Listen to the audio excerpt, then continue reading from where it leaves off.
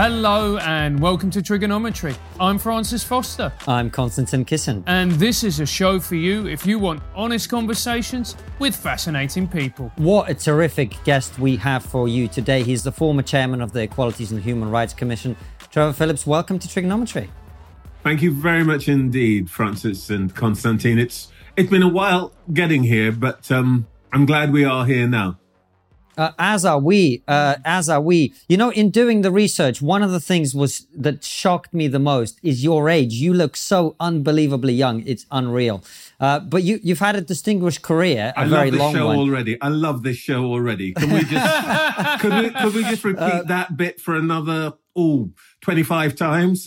We can keep going on that topic, but you've had a distinguished career. And the question I really want to ask you is, how have you gone from being one of the most prominent anti-racist activists and spokespeople to being where you are now, which is being one of the most prominent critics of identity politics, suspended from the Labour Party, and here talking to us on this very problematic show? How has that happened? The world changed, Konstantin. The world changed. I wouldn't say that, I'm not one of those idiots who sits around and says, I stayed the same and everybody else changed. That's nonsense. And that's both arrogant and also the mark of somebody extremely dim. But it is also true to say that when I started on my journey in public life, which was as a journalist, really, the things that mattered most were what's true, what do you know, what can you actually assert, as opposed to what do you believe, to a place where actually now I think what seems to be more important is the last one. What do you believe? And therefore, what facts, quote unquote, will you select? And whose gang do you belong to? And I think if I were to give an answer to your question that made any sense, I suspect part of the problem in, if you like, my public image as you've described it, is that I don't really belong to a gang. So it's possible for anybody to say, oh, he thinks this, he thinks that, but and he's wrong, mainly because he doesn't belong to our intellectual or political gang. Well, that's life. I was brought up to believe that you stand on what you think, you say what you think, you argue it out publicly, and you don't, as we say in football, you don't play the man, you play the ball.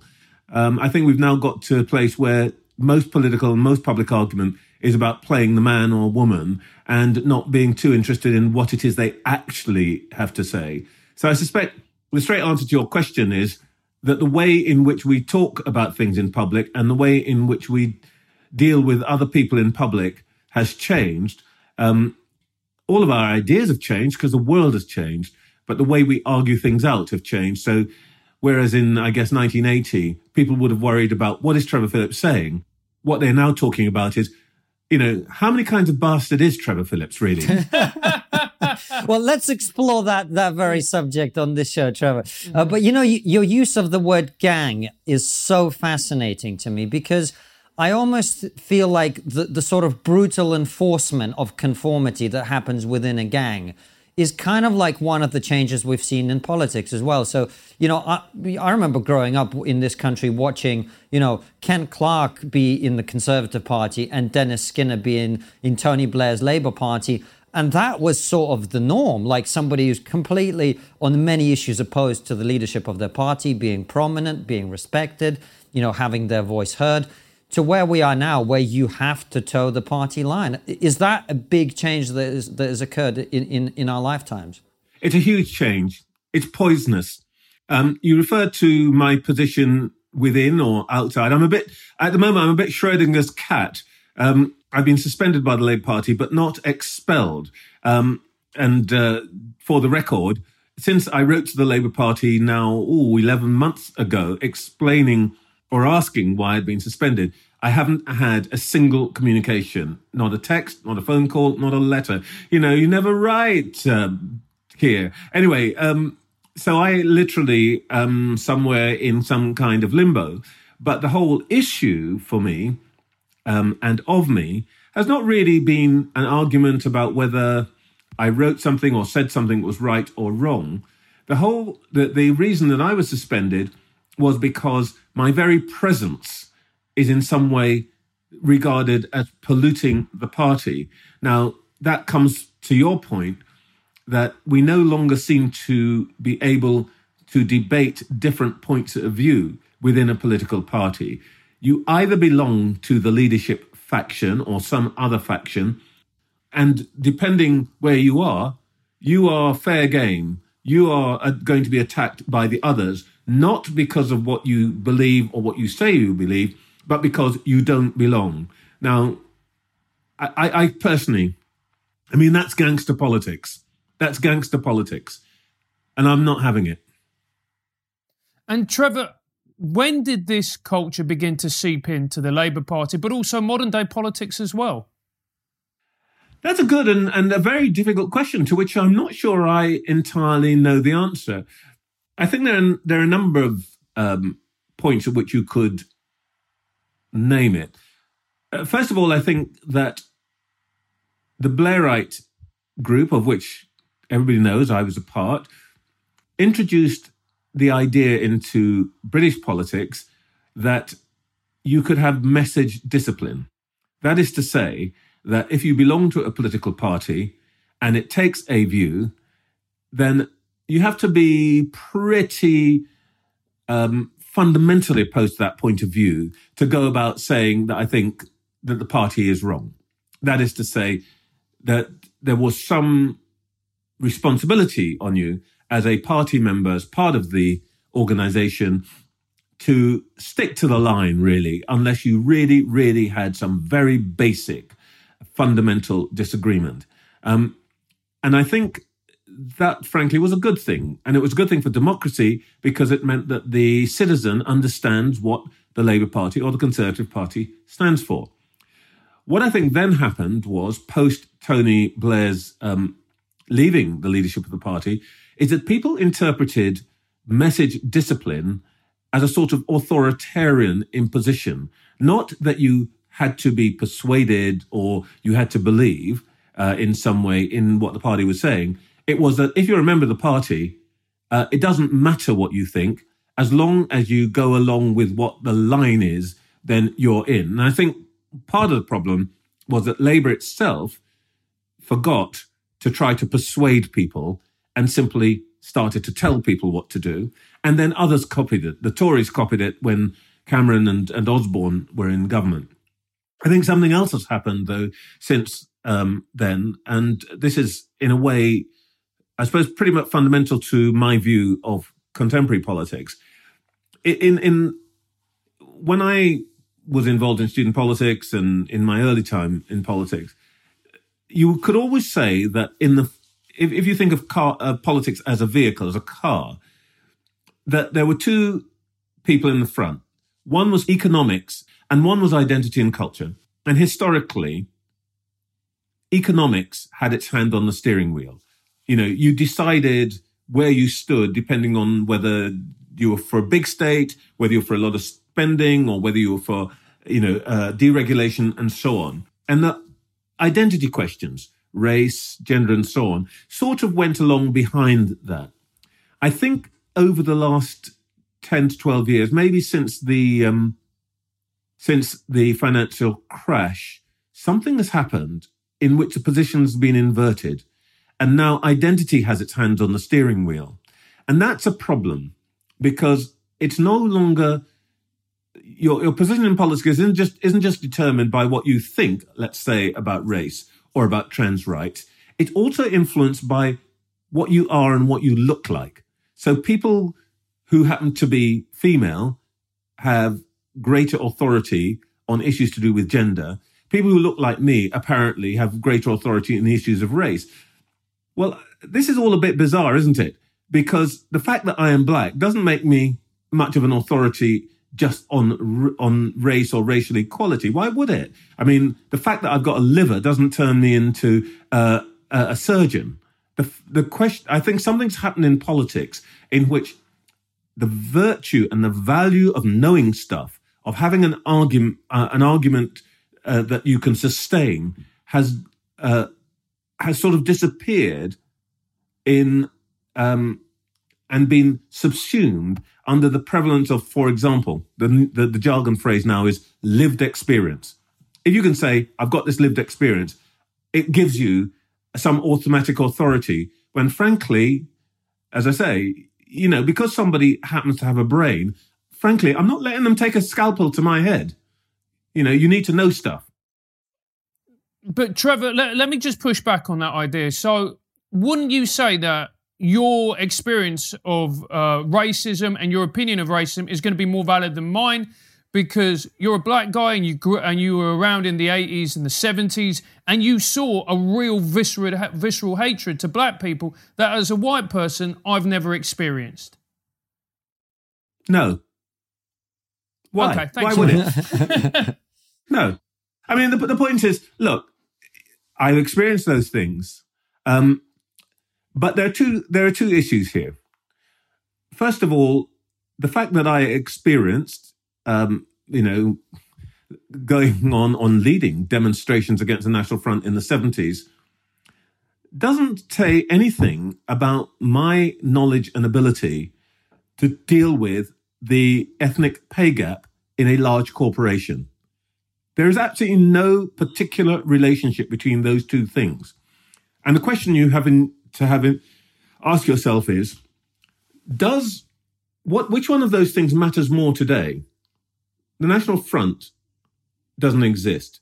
We put the British National Party out of business. But what we do know is that some ethnic groups are about 50% behind others in average pay. Which one of those things is most important right now? Well, I would say it's a pay question. And the fact that I might have marched against the National Front doesn't automatically give me any authority on that second question. It happens that I know quite a lot about it, probably more than most, but that's because I spend a lot of time studying charts. I've done a lot of the research. I have a couple of companies. One is a big recruitment company. One is a smaller data analytics company, which sort of started as a hobby, but is now a commercial enterprise. And we work with a lot of clients. So we know stuff. And it doesn't matter. The fact I've got the skin, the color I've got isn't what gives me authority and knowledge there. It's the fact that I spend night after night after night trying to solve the problems of our clients on these issues. So this whole idea that being a thing gives you automatic authority over everything to do with that thing is just nonsense. And by the way, the other point is the fact that I might have had an experience as a black person doesn't mean every other black person's had the same experience. That's the thing I hate most. The idea that once I've walked into a room, everybody thinks that they know exactly everything about me and that every other black person is exactly the same. Now, if you want to put the R word on anybody or any kind of thinking, that's it.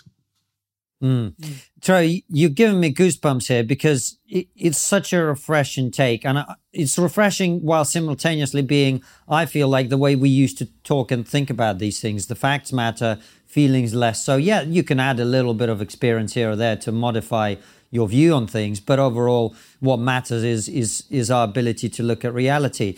So how do we untangle this web that we've woven for ourselves where who you are matters a lot more than what you actually know, and just this everything is determined by your skin color? Like, it's regressive beyond belief to me. How do we get out of that? You've got to fight every battle every day. I mean, to take a sort of apparently not very related example, but you're asking about how do you win an identity battle. Probably the biggest how you stop single playing political... the identity game is what I'm really asking. Yeah, well, let me just take what might appear to be a little bit of a diversion, but it's not a very big one. The biggest single identity question in the United Kingdom today is probably the issue of Britishness as opposed to the components of Britishness. And the political area in which that being fought out is over Scottish independence.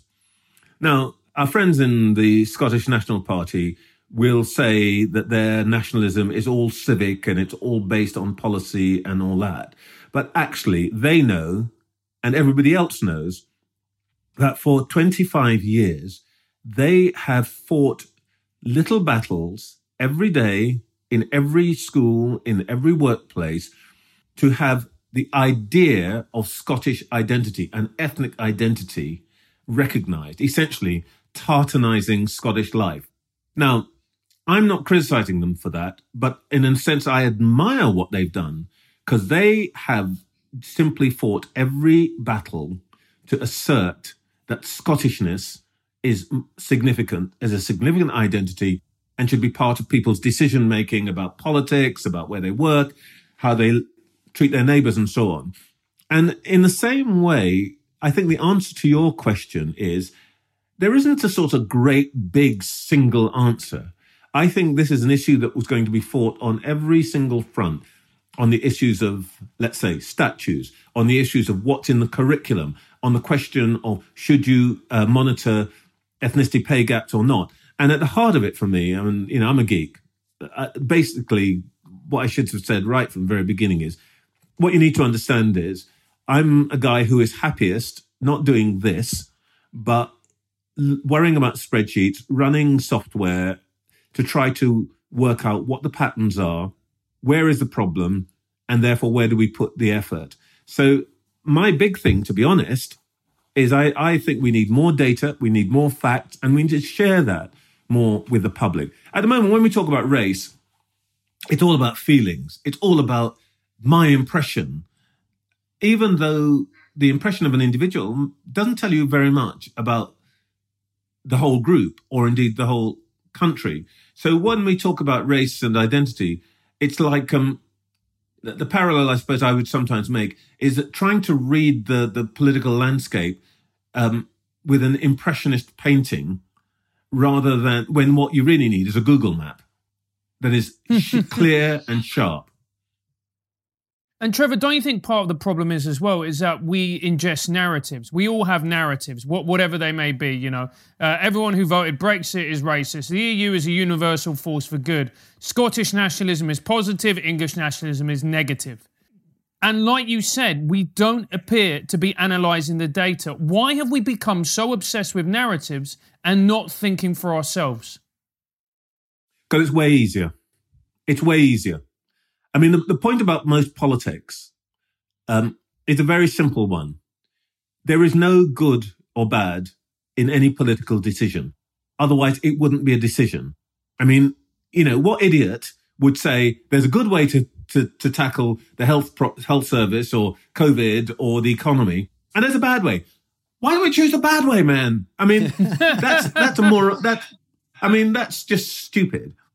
Yeah. The point is, most political decisions are only political decisions because what you're actually doing most of the time is choosing between bad and worse.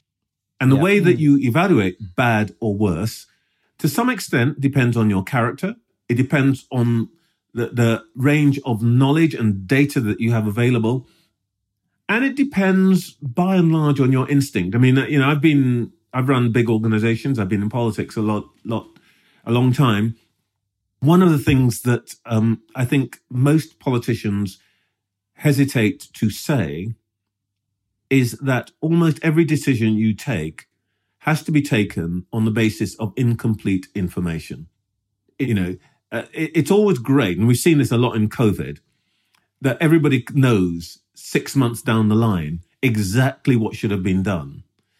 The truth is, when you have to take the decision, almost always, you're having to take it on the basis of some data that you have available, but a guess or a projection on what might happen.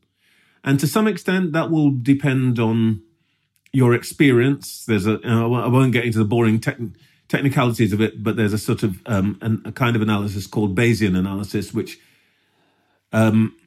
in which you use your experience of situations to try to predict what's going to happen next. And some of it, frankly, just depends on what your instinct and your preferences for the kind of society you want to live in are. So, for example, somebody like me who really values individual choice more, I think, than what you might call solidarity, which doesn't make me a Tory. It just means that I've grown up in a circumstance in which, frankly, I don't really like to be told what to do by the state, because that's mostly run by people who are not like me. So my tendency, generally speaking, is to go, yeah, okay, thanks very much. I'll make my own decision. I'm not going to depend on you. Somebody else might equally validly, who, for example, has spent their life and benefited from the health service or the education system, say, I trust government, I trust the state. That doesn't make them bad, but it means they'll make a different decision to me. Now, I think part of the problem with politics at the moment is that it just refuses to recognize that both of those positions can be equally valid. And the task of politics is to navigate and negotiate between those different views. I mean, it's a really, really, really good way of summing it up, because it just seems at the moment that those two types of people, they can't agree on anything. They can't agree. Whereas before, we used to listen and go, well, look, I don't agree with what you said, but I can see the merits and the value of your argument. But now it just seems that we are two ships who are just simply drifting further and further apart. You're just talking about me and him. Well, yeah, well, I know the two of you, basically, after this, you're just going to punch each other in the face. And so I know that, I know how you lot have fun. So, but let's not go into that. You have the Rosers round in a minute. But I think you're right up to a point. But one of the things when I was an editor and an executive producer, one of the terms that I basically banned was something you just said. We are like this, or we are like that. And it's interesting. See, I think that's now used very, very widely. What people usually mean by that actually is everybody I know is like that. They don't actually know the whole country is like that. They don't know that all men are like that. They just know that everybody they talk to is like that. I think this is part of the problem. You've discussed on this show, I know, the echo chambers that's been encouraged by social media and so on. And I think that there's a big problem in this country, and to some extent in the United States, that the decision makers, the opinion mongers, what Vernon Bogdanor, the constitutional historian, calls the exam passing classes. When people like us use the term we actually literally mean people like us. But unfortunately, that's only 10-15% of the population. I think the truth is that 80% of the population don't have those kind of vicious knockdown, drag out, you're this, you're a fascist, no, you're a kind of anarchist, lunatic argument. Most people, in most of the time, in most families, they might disagree about Brexit or about whether we should have masks or not have masks.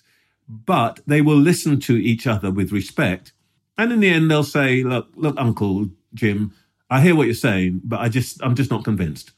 Most of this country, I think, doesn't participate in that sort of vicious rhetoric. And I think, for myself, that is the biggest problem in politics.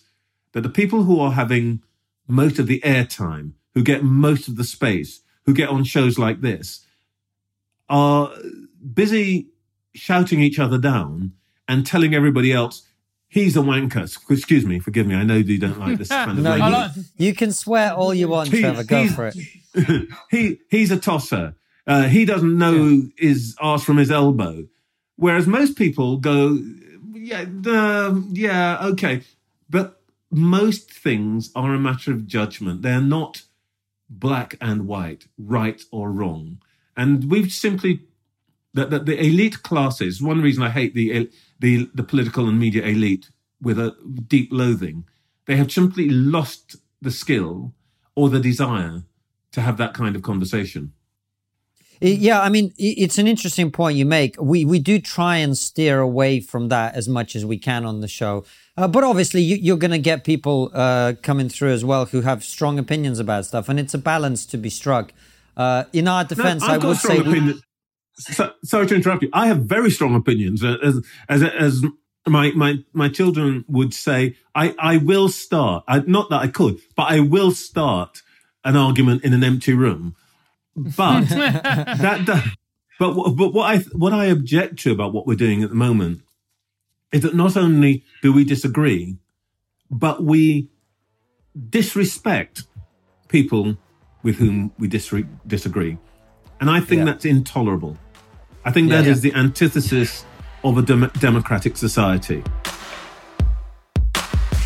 Hey, Francis, where do you get your computer accessories?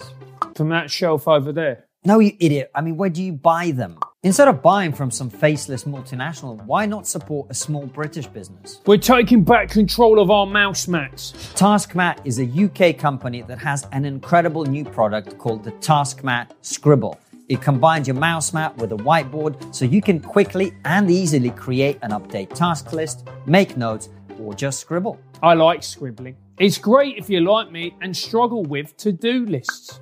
It's the perfect tool for getting yourself on track, staying on top of your to-do lists, and getting information out of your head so you can focus on the things that matter. I use TaskMat to make sure I never miss a meal, snack, or nap. True.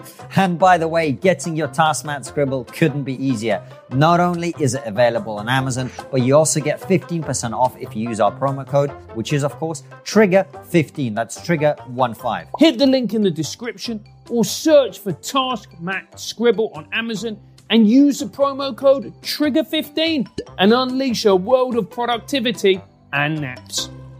Francis, how is your cybersecurity? I've got a virus from an unnamed website. Of course you do.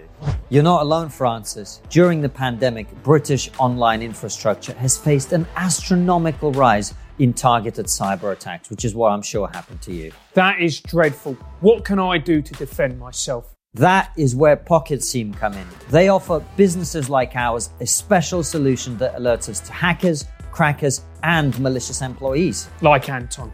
Not only that, they are the only SIEM provider to offer pay-as-you-go cyber defense for companies. They're British-based. Absolutely, and they're from Doncaster, so they need the work. I mean, you say that. Actually, they have kept their prices flat during the pandemic to make sure companies can get the protection they need. PocketSeam are offering Trigonometry fans a 10% discount.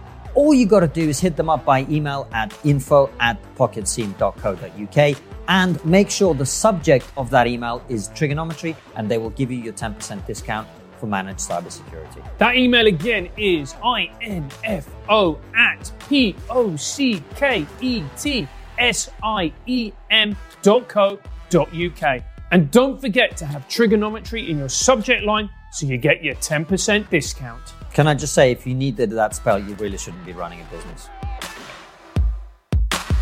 I think you're right. And we all, I think, particularly with social media, all of us can take responsibility. I certainly would include myself in this for sometimes, as you say, playing the man and not the ball. So I take your criticism gratefully. But one thing we will say is the episode will be called Trevor Phillips Called Me a Wanker. That would be brilliant. But listen, Trevor, I want to talk to you about identity. We started with it and you alluded somewhat to it. This idea, and we have mentioned it, but I want to go deeper into it. This idea that you should see yourself as part of a racial group, as a tribe, as a member of a tribe, and I should see myself as a member of a different tribe, and Francis should see himself as a member of another tribe. Where does that lead us? Because, I've studied a little bit of history, and I'm not optimistic. What does that take a society, in your opinion? Well, it could take you into Rwanda or some of the worst excesses that we've seen in the United States. But it could equally take you, I think, in a modern society into a different place. I mean, tribalism we think of as automatically a bad thing because it has often descended into a competition for resources between people who look like me, are related to me, and people who look like you and are related to you. And I don't have to make any judgment about what you think, what sort of person you are, what your desires are, what your ambitions are, as long as you look like you look, you're the enemy. I get that. I get that that is one outcome of tribalism. But maybe this is, in a way, coming back to what I was saying earlier on about the influence of background. I come from a very big family. You know, I'm the 10th of, as far as we know, 10 of my father's children. And, you know, tonight, for example, we're going to be on the Zoom, and there'll probably be 40, 50 of us. And that's just a bit of the outfit. But we are a tribe. But in that tribe, there are doctors, there are lawyers, there are management consultants, there are people, you know, there are people who act as bailiffs, there are people who are unemployed, there are people who do not go out to work. I think there's probably a millionaire or two in there somewhere. There are all sorts, but there's something that brings us together. We all have, in this case, the same grandmother. And there are things that we share because of that. There are lots of other things we don't share because of that. But I value the things that we share. I mean, they are important to me. They're the things that make me the sort of person I am to a large extent. That doesn't mean that were I to, you know, come on a similar gathering in the Kissin family or the Foster family, I'd automatically think, let's eliminate the Kissins, let's eliminate the Fosters because they're not as good as us. What I'd probably be doing is thinking, what those guys got that we could copy? So right. My view about this idea of identity is that we should never get into the place where what we're saying is identity is bad because we are all the same under the skin, which is complete balls. Everybody knows that. We are not. Yeah. We are creatures of our environment. We are people who belong to it. You know, I come from a religious background, a Christian background. I believe in it. And it's important to me. It gives me my values. That doesn't mean that I think somebody who has a different faith is a worse person, actually. For example, there are many things from Islam I wish we could borrow. For example, attitude to alcohol. So my point about this whole issue of identity is there is nothing wrong with cleaving to an identity and regarding it as important. What is wrong is regarding everybody else's identity as somehow lesser than yours or wrong. And secondly, thinking that everybody who shares some aspect of your identity has to be exactly the same as you and take the same outlook as you do. That's where we're going wrong with that issue. Well, let me add another point to borrow your family metaphor. The one thing that will unite your family is some sort of shared values, which while not explicit, will be there, right? They are things perhaps passed down by your grandmother to everybody else. And I wonder whether that is where we are going wrong, because you mentioned the issue of Britishness before. I can certainly tell you from my point as a first-generation immigrant, you know, I am surprised by how terrified people are of even admitting that such a thing as British identity exists. We can't seem to define what British values are. And again, when I say we, I do mean the chattering classes. Of course I do.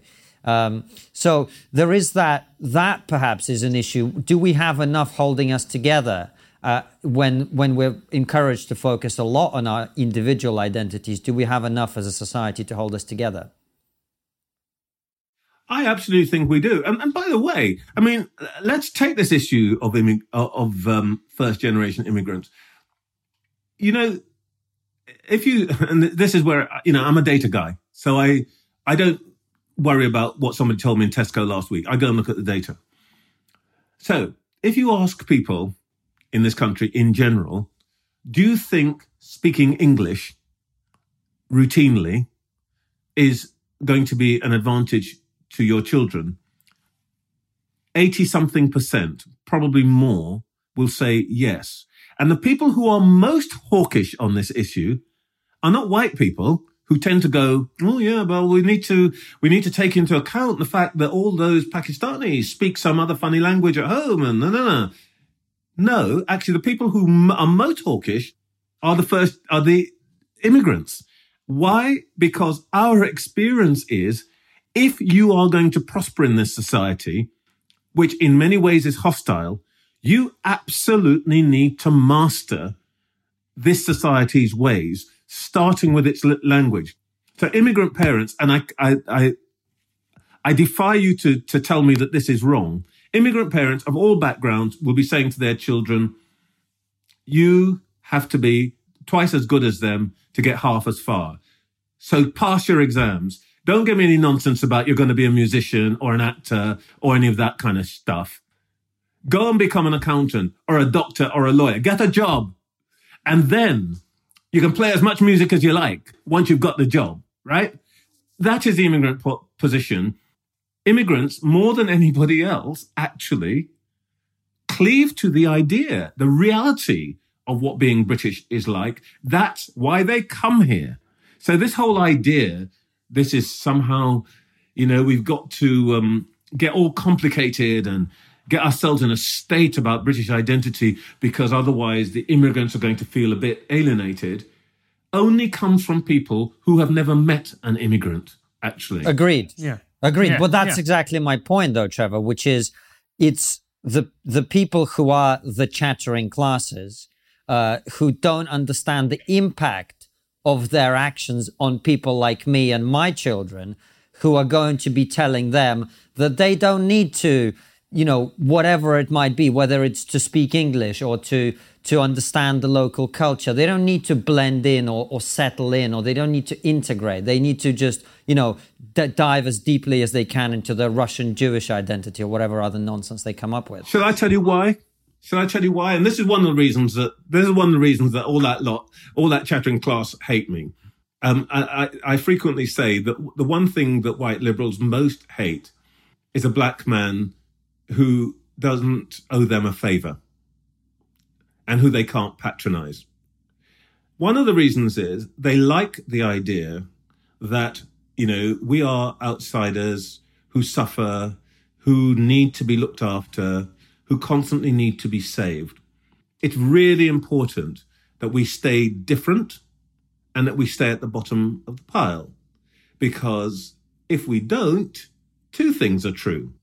One is we don't need to depend on them to look after us. And the other thing that is true is that we might actually take their jobs.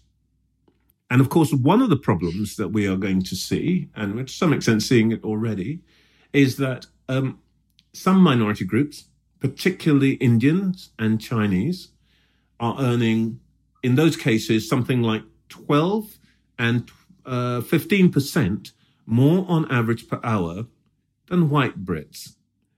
Now, I don't sit inside the homes of white families, but I bet you that there is a sneaking anxiety about all of these clever Indian doctors and accountants somehow creeping up the ladder. We're seeing it in Technicolor in the United States, where whites are likely to become a minority. They're not that bothered, to be honest, about African Americans because they can always patronize African Americans because we're still, or not we, the African Americans are still way behind. They really hate the Asian Americans, because actually those guys have pitched up. They're the fastest growing population group. And you know what? They dominate some of the industries, particularly some of the new ones, the digitals. So one of the issues I think that we are all going to have to confront is the sense that the old order of things in which, elite white people sit at the top of society, they look down on us and can stroke our heads and tell us how much they care about us. And that makes them happy because that means everything stays the same. That they are unsettled, particularly by anybody from a minority who says, "You know what? Don't really need you to look after me, mate. I can get on with it. And you see that many, many times, particularly with first-generation immigrants who are openly conservative, or black people who are openly conservative. You just see white liberals, they can't seem to get their head around it. Like my mother is, a first-generation immigrant, right-wing, voted Brexit, Latin American, whatever else. And my liberal friends, well, actually, I don't have any anymore, but unfortunately. I was going to say, Francis, who is that? But when I had them, they couldn't seem to get their head around the fact that she would be in this particular mold. They just couldn't believe it. I mean, look, let us bear in mind that on average, some minority groups are less well off in relation to employment and education. Nobody, I hope, on this conversation is going to deny the existence of individual personal bigotry and the fact that there are some cultural and what people these days, though they don't understand what they mean by this, there are some structural inequities which relate to race. None of that. There's no point in arguing about that because... Trevor, just clarify that for us, because I think it's an important point. When you say structural inequities and you say that a lot of people don't know what they mean by that, could you explain to people who are open-minded watching this program, who keep having this idea of structural inequality shoved down their throat by people who, as you say, don't really understand what they're talking about, what is the legitimate case for structural inequities in society? All right, let me, if I may, small mini seminar on this. Perfect. I was very lucky because I'm very old. I was very lucky to have met Stokely Carmichael, later known as Kwame Ture, who was one of the leaders of the radical end of the civil rights movement. He was the leader of the Student Nonviolent Coordinating Committee in the late 60s. And he did describe himself as a scientific socialist, a Marxist. He and a man called Charles Hamilton coined the phrase institutional racism because they wanted to make a distinction between themselves and Martin Luther King. Stokely's argument was that you could have replaced the entire New York Police Department with an choir of black angels, and it would still be arresting and beating black young people. That some of the symptoms of racial discrimination and bigotry were independent of what any individual thought and how good and how lovely they were. His argument was that King and others spent all their time trying to persuade white people to be nice, when actually that would only have a marginal impact on where black people lived, what jobs they got, their levels of education, and so on. I, as it happens, agreed with Stokely Carmichael and still do. Spin forward to today. Some of the so-called radicals, who frankly are not very radical at all, shout about structural racism. And when you test them, what they really mean is, why don't we pull down some nasty people? Whether they happen to be dead white men who are remembered in bronze, or maybe somebody who's made some unpleasant remark. And what they mean by structural racism is some really bad individual bigotry. What I mean by structural racism is that, for example, when people of Pakistani Muslim background came here, they almost totally went to areas where industries with which they were familiar, textiles, were booming, and that's why they were brought in. They were needed to work in those industries. What then happened was those industries died. That meant that the towns that they lived in died. Somebody once said to me, the point about Burnley is that the only reason for it still to exist is because it's got a football club.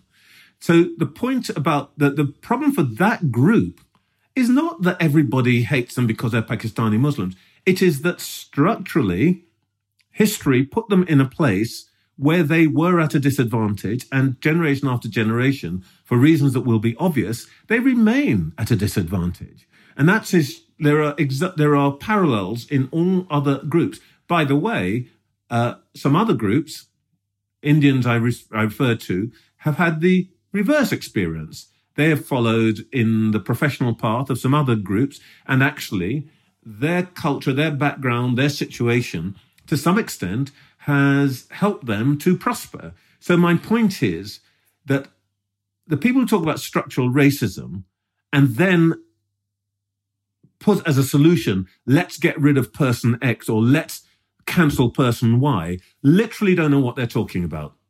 They literally don't know what they're talking about. They are pursuing an old school conservative position that says, if only people would be lovely to us, then we would solve this race problem. Actually, they're not the real radicals. The real radicals are the people who say we have to do something about history and geography and economics to solve this problem. Trevor, let me just ask one question. For a better understanding of what you're saying.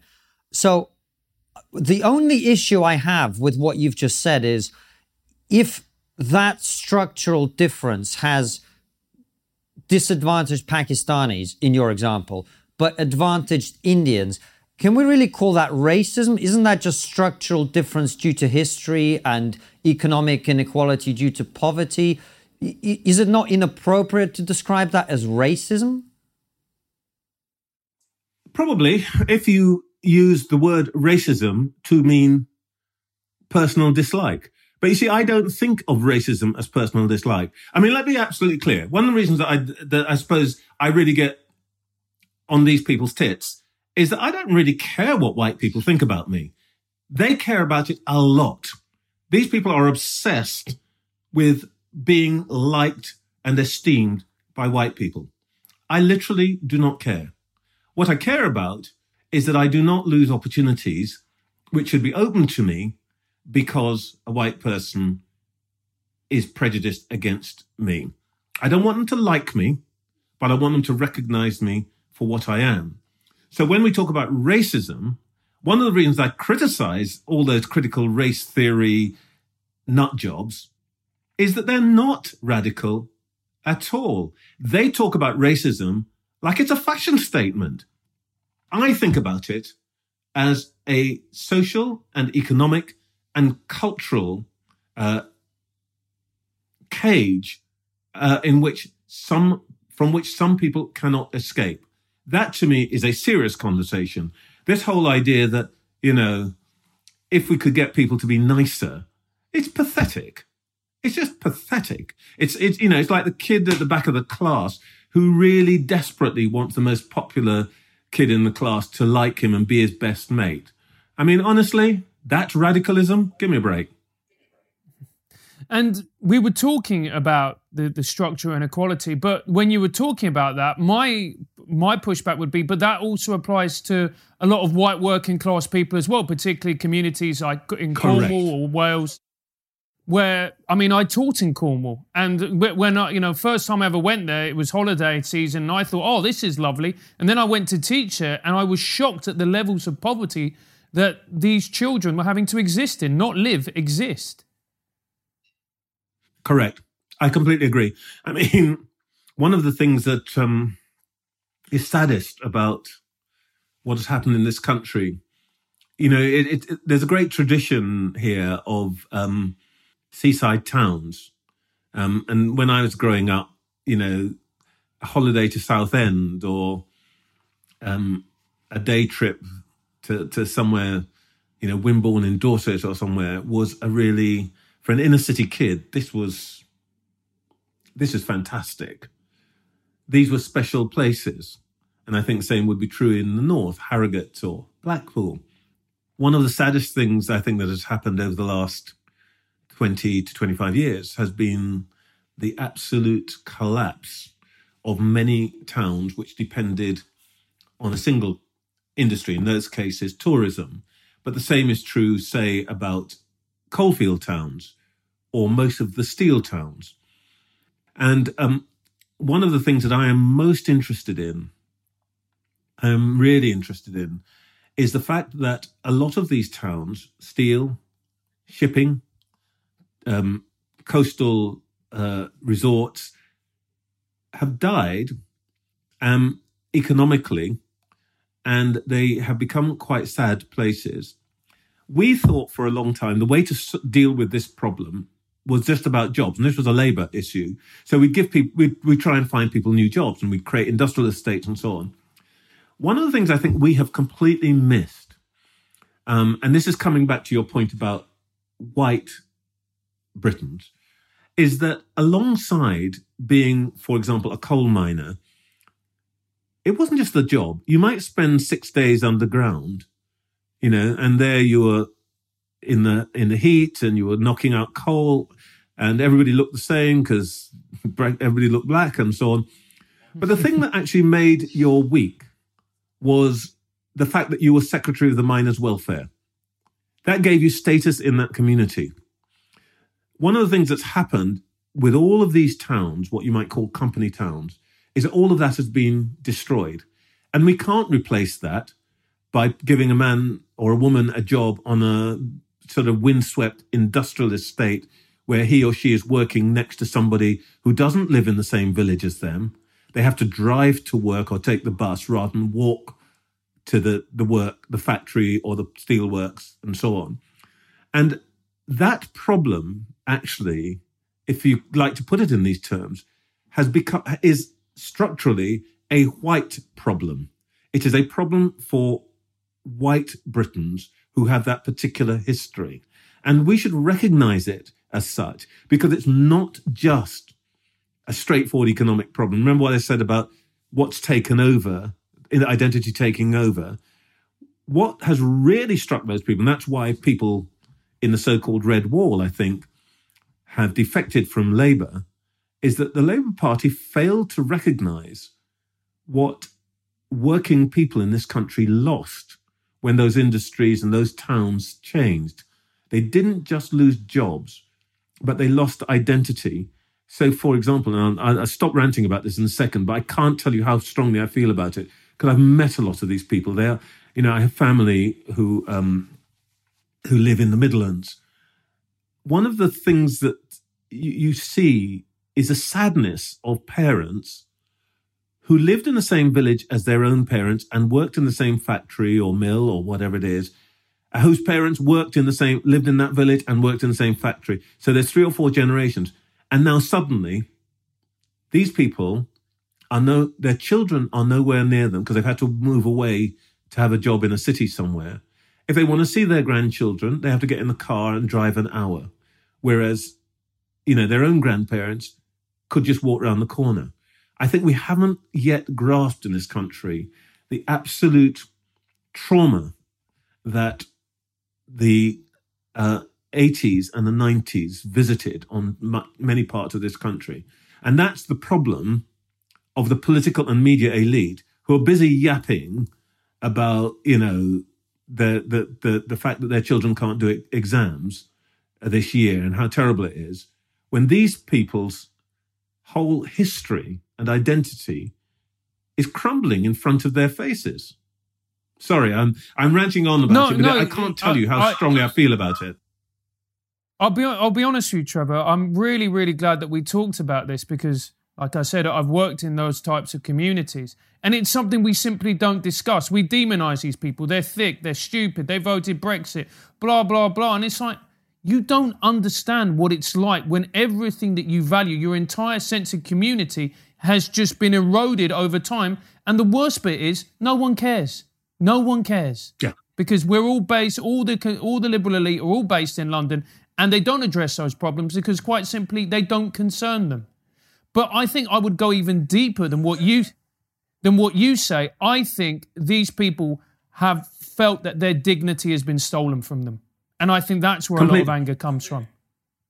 Completely. And I will, if you don't mind, I will tell you how I got to this point. And it is partly the answer to Constantine's earlier question about identity and the commonality. I really got to this point of thinking, not by looking first at white communities, but looking at black communities in the United States. I was making a film about the preacher Al Sharpton, and I went round some part of the Northeast with him. I went to see him preach in a church in New Jersey, and hundreds of people came to hear him preach. And he's a fantastic preacher. He's a great performer, so on and so forth.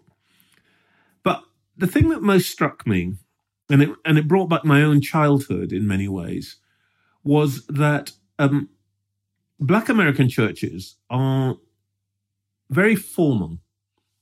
They have a structure. There is a preacher, there are elders, there are stewards. And when people come out to church in black churches, they've dressed in their best. It's an important moment of the week. And I remember talking to a guy who was actually the chief steward in this church, who I think most of the week is a janitor. But on Sunday, he is the chief steward of his church. Hundreds of people defer to him. You don't get to sit down unless he or his team sit you down. If the children need to go out to Sunday school, he's organizing. He is numero uno. And in that community, he's got identity. He's got status. So he can afford to, he doesn't mind the rest of the week that he's completely invisible to the white people who go in and out of the building where he's a janitor. Because on Sunday, he's the guy. And I realized, actually, the clever people, the exam-passing people like us, because our lives are fulfilled, we have status, we are deferred to, people don't, generally speaking, overlook us. On this point, you're massively overestimating us. Oh, no. I'd like to find someone who defers to me. It hasn't happened yet. Oh, there you go. Does Anton? No, he doesn't. He's just shaking his head. That will be the opening of the interview, Trevor. Just a black man bowing to me. That will make me look great. I just assume that you have a large group of people who are not on camera, who are simply, in between coming in and brushing your face and, rubbing your feet and all that. I mean, what is wrong with you? Anton, step your game up, mate. You're rock stars of the medium. You should be treated as such. But I interrupted you. I take your point, of course, that what you're really talking about, I think, is the atomization of society, the destruction of community, and the fact that people no longer have meaningful opportunities for status outside of being on television, being on the radio, writing for newspapers, whatever else. But I think your word dignity is more important than any of that, actually.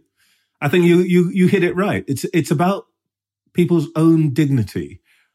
And I think we haven't grasped, when I say we here, I am talking about decision makers and opinion formers. Because we haven't lost any of that, I don't think we have grasped how big a loss it is for millions of people in advanced societies. Yeah, and it all goes back as well to globalization. This idea that, that we are one, that we are all interconnected, that identity doesn't really matter because, we're all European. And it seems that liberal elite just don't seem to be learning the lessons. They don't learn the lesson of Brexit. They didn't learn the lesson of Trump. And now with Biden elected, they think that problem has gone away when all Biden is a skin graft on a festering wound. Nice. I wish I thought of that phrase. He's used that line before. He did very well. I tell you, I agree with that to an extent. I tell you what I think is an issue here. I think a lot of us who are certainly in our 50s and 60s, who were the first in our families to go to university, all that stuff. And I'm hesitating because I never like to get into the amateur psychology game, but I think a lot of us are people who, in a way, got away from our family background. we escaped what we were. I mean, for example, in my case, pretty much everybody in my family, my great-great-grandmother was a slave. There's all sorts of things about my family which, are humiliating and awful and so on. And pretty much everybody in my parents, my mother worked in a sweatshop. My father basically worked in uniform, railwayman, postman, all that, most of his life. And the expectation was that we would all be in some kind of uniform, actually. I was the last. I've never been in a uniform. I escaped all of that, except when I was in the Salvation Army. I've escaped all of that. I live a life that isn't just different from my parents. It was unimaginable to my parents. They didn't even know people like me existed, if you see what I mean. So I think the problem is that people in our class, because we escaped our past, in a way, tend to treat other people who think their past is important and are still embracing it. So, they go around to their mum round the corner and so on, and that is really important to them. We kind of think that's all a bit, it's a bit quaint, it's a bit old-fashioned, a bit backward. But actually, that's what most people want for their lives. And I think your point about globalization is important, but in a different way. I think the problem is that the deracinated folks of our class basically think people who aren't like us are essentially a bit backward, when in fact I think we are the ones who've suffered loss. Maybe I feel differently about this because, as I started this conversation by saying, I come from a very big family. I love it to pieces. A lot of them think disagree with me politically and think, why has he gone over to the dark side? But they would never for one second disrespect me or hold me at a distance, because that thing, that grandmother, great-grandmother, great-great-grandmother holds us together. And that's more important than any difference we might have about the way the world works. I think that the big losers at the moment, actually, are the people who run things, because they've lost that feeling and they try to impose their way of thinking, which they say is modern, the woke thing, on everybody else. And everybody else is saying, no, don't fancy it. We can be perfectly civilized and like other people. And, we have gay brothers and sisters and nieces and sons and daughters. That doesn't mean we've got to go all kind of mad about it.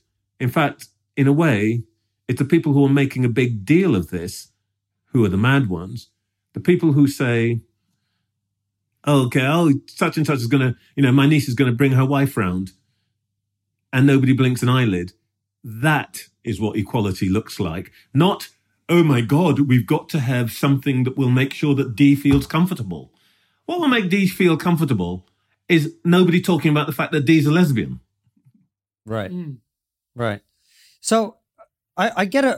I'm really enjoying our conversation. I wish we had more time, and hopefully when the lockdown is over, we can get you in the studio. I'm ranting on. No, on the contrary, Trevor, I just wish we could talk to you for much longer. I get a sense that you're quite optimistic about the future. Are you?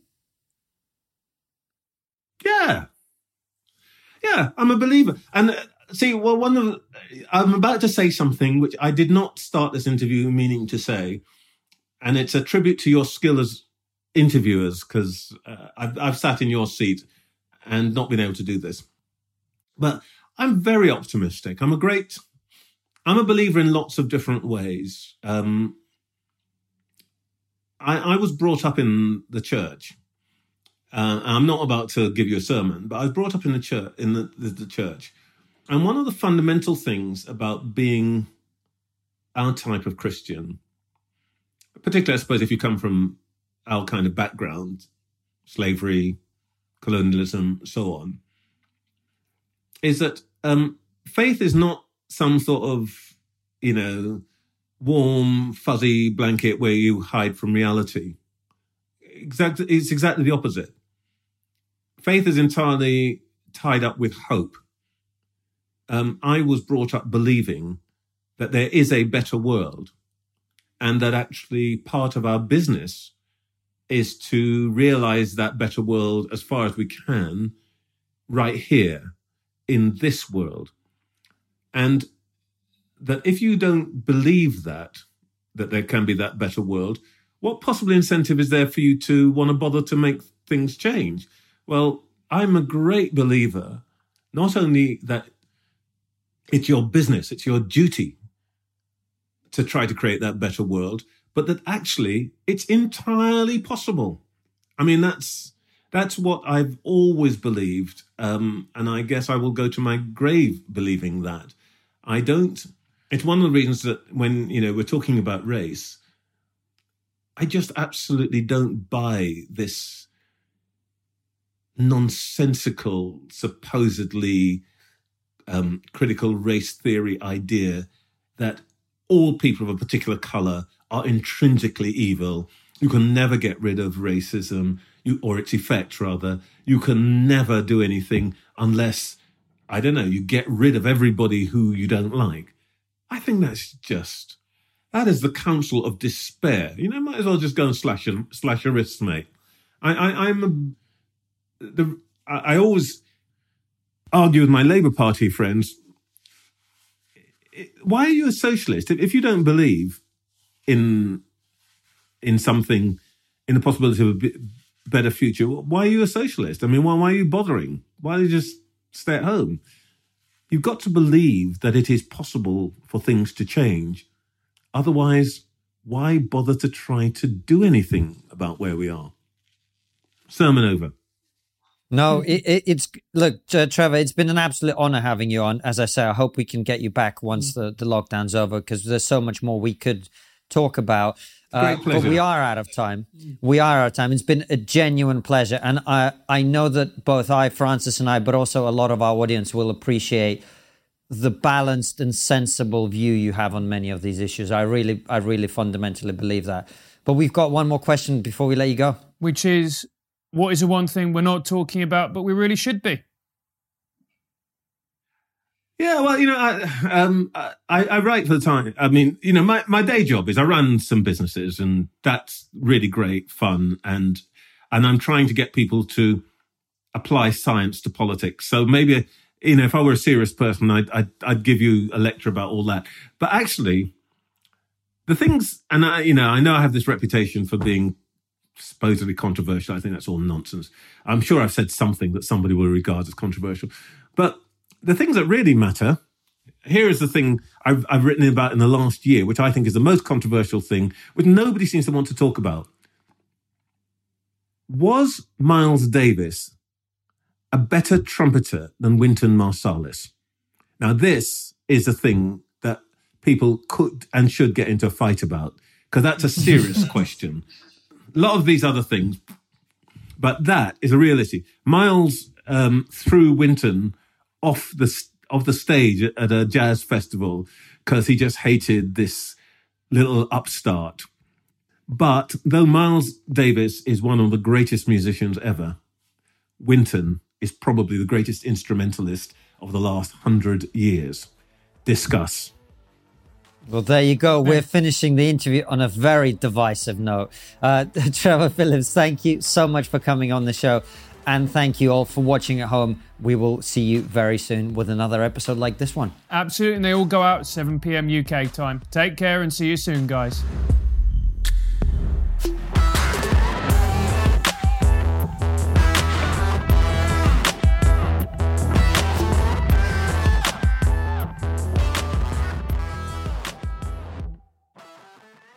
Before you go, consider joining our exclusive member feed. As a member, you'll get ad-free and extended interviews. Click the membership link in the podcast description or find the exclusive episodes link on your podcast listening app to join us.